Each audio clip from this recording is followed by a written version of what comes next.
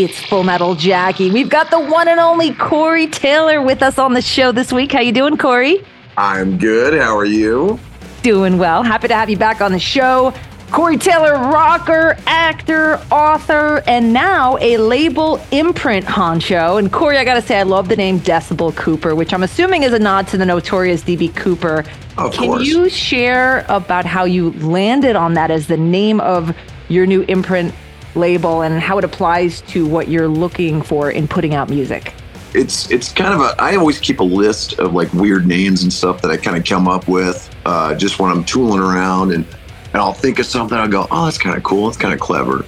And with Decibel Cooper, it was actually the name of a side project that I wanted to do like a few years ago. And I ended up using it as my my production company for my movies that I'm working on. And then when the time came to do the imprint, I was just like, well, I'll just tie that all together, you know? So I just applied Decibel Cooper to that as well. So now I'm working on the Decibel Cooper empire, as it were. Corey Taylor is with us. We are celebrating the release of his new solo record, CMF2, which just came out. Here's another track from it, All I Want Is Hate.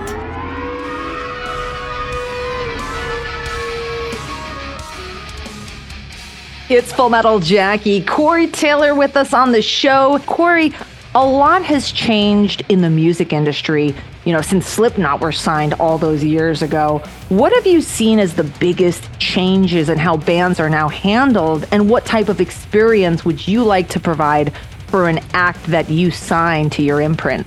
I mean, it's interesting, because obviously when we came out, it was still very much the old system, the old regime. You work hard, you get signed, you hope that the label gets behind you, and then you just try to get it. You try to get on radio, you try to get on TV, you try to do everything that you can to kind of get the attention of everything. These days, it's so much, there's opportunity around every corner, but I think it's almost like the reverse, issue, that there's so much opportunity that there's no one place that the audience is. It's not condensed into one spot, because you just don't know. So now you've got to spread it across all formats, all boundaries, all pages, all sites, all this crazy stuff. Whereas before, it was harder to get on these limited spots, but once you did, you knew that you were going to be guaranteed an audience. So now you kind of have to figure it out, down the line. So for me, the one thing I would try to tell a newer band is definitely know where your core audience is first, and know how to reach out to them, know how to engage them. And once you've got that cemented, then you start to work the edges and kind of push the boundaries and kind of push the envelope of where you go. Because if you don't know where your core audience is, man, nobody's going to see you. I mean, there are great bands out there that I've never even heard of because I don't go on some of those spots. So it's important to know where the people are who are listening. CMF2, Corey Taylor's new solo record, is out now. It's Full Metal Jackie. Coming up after the break, we're going to check out a new track from Of Mice and Men's upcoming record, Tether, which is out October 6th. Also, Anthrax, more with Corey. It's all on the way. It's Full Metal Jackie. Corey Taylor on the show with us this week. Corey, on the new album, you not only sing, but lead and rhythm guitar, piano, and mandolin. It feels as though you're taking on more with this record.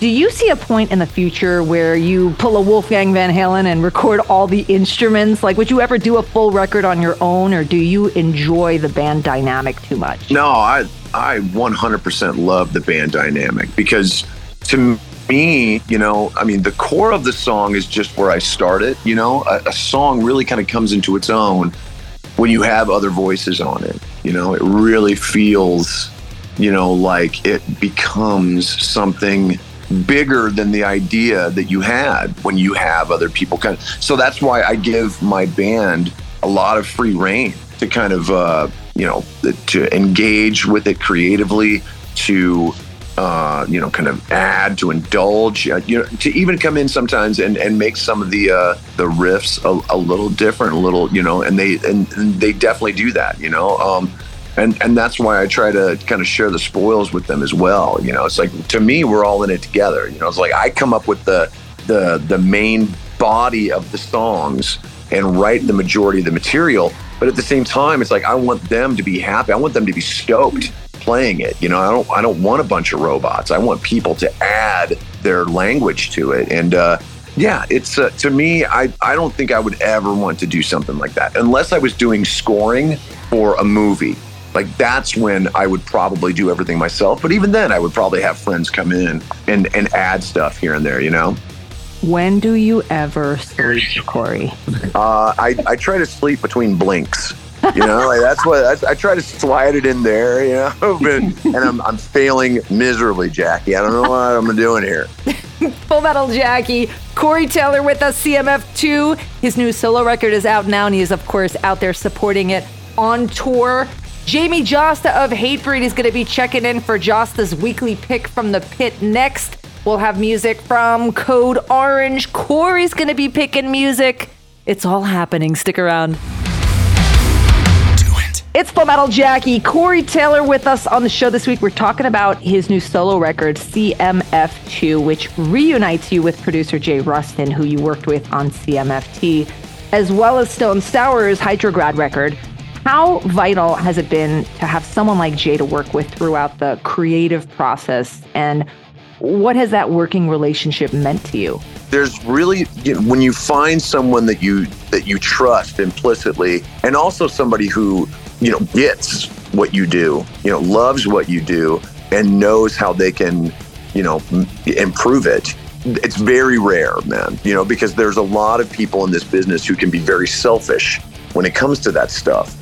And so they'll try to either take credit for something that they didn't do, or they'll try to overwhelm you with their voice from a production standpoint, And Jay is just like me. Like, the only thing we really care about is making great music, and finding different ways to not only make great music, but to improve the music that gets brought in, and to honestly keep that sort of spirit of hard rock and heavy metal alive, because in this day and age, it's very easy for technology to deaden that. There's so many albums out there that just all sound the same, and we are really the antithesis of that. We have tried really hard to make sure that we not only stand out, but we're making it sound like a moment. And he is so easy to work with.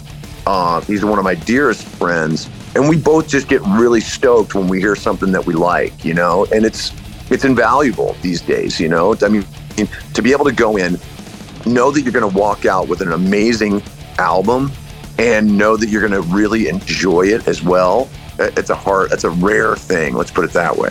CMF2 from Corey Taylor, out now. It's Full Metal Jackie. Coming up this hour, the Death Clock Brutal Pick of the Week, music from Judas Priest, Pantera, and more with Corey. It's Full Metal Jackie. Corey Taylor is my guest on the show this week, and we're talking about his new record, CMF2. Corey, you have shown the ability to alternate between hard rock and metal and thrive in either style.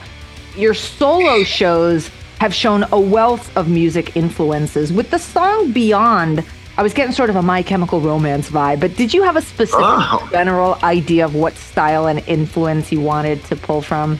On that song? No, not really. I mean, to me, it all kind of just starts with the bare bones of the song, and I'm always surprised by, where the guys in the band kind of bring their musical, little additions in, with, Cooch came in with this really rad intro thing that I had an idea for, and I was like, "Would see what you can do for like," and I described what I wanted him to try, and he came in with this really, really cool intro thing that I was like, "That's dope, man. I think that could be really, really rad," and then we all just kind of lent our different musical voices to it, to a point where once the amalgam was kind of there, it really felt fresh, like it felt like it's reminiscent of a lot of different genres, but at the same time, it just sounds like such a great song. Like you don't even care. You're just like,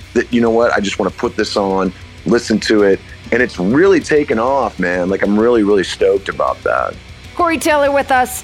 Right now, I've got a new tune from Left to Suffer, who recently surprise released a new EP called Noah. This is the title track.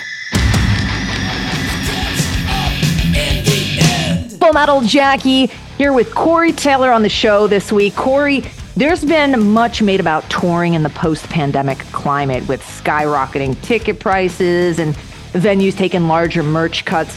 What's been your experience as an artist playing shows over the past year, and what would you like to see making for a better concert experience for all? That's a good question, man.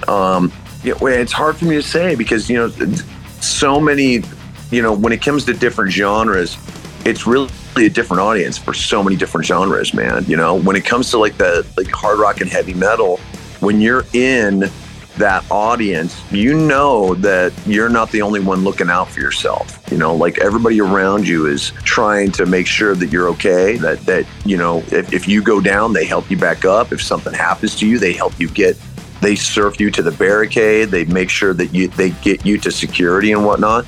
And that's just something that I don't see reflected in a lot of other different genres, man. A lot of other different shows. You whether it's like hip hop or pop or whatever, I just don't get that sense that people are all in it together. Whereas if you go to one of our shows, man, if something happens, you'll get help.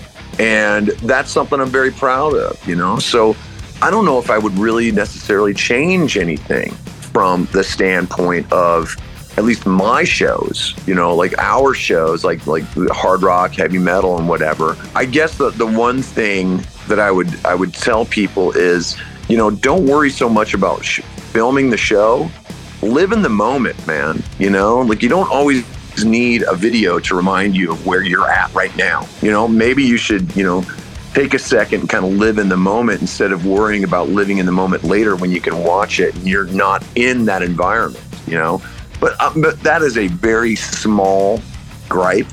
And I'm sure that's one that will get blown completely out of proportion on the social medias and all that crap. But that's how I feel, and people can kiss my ass.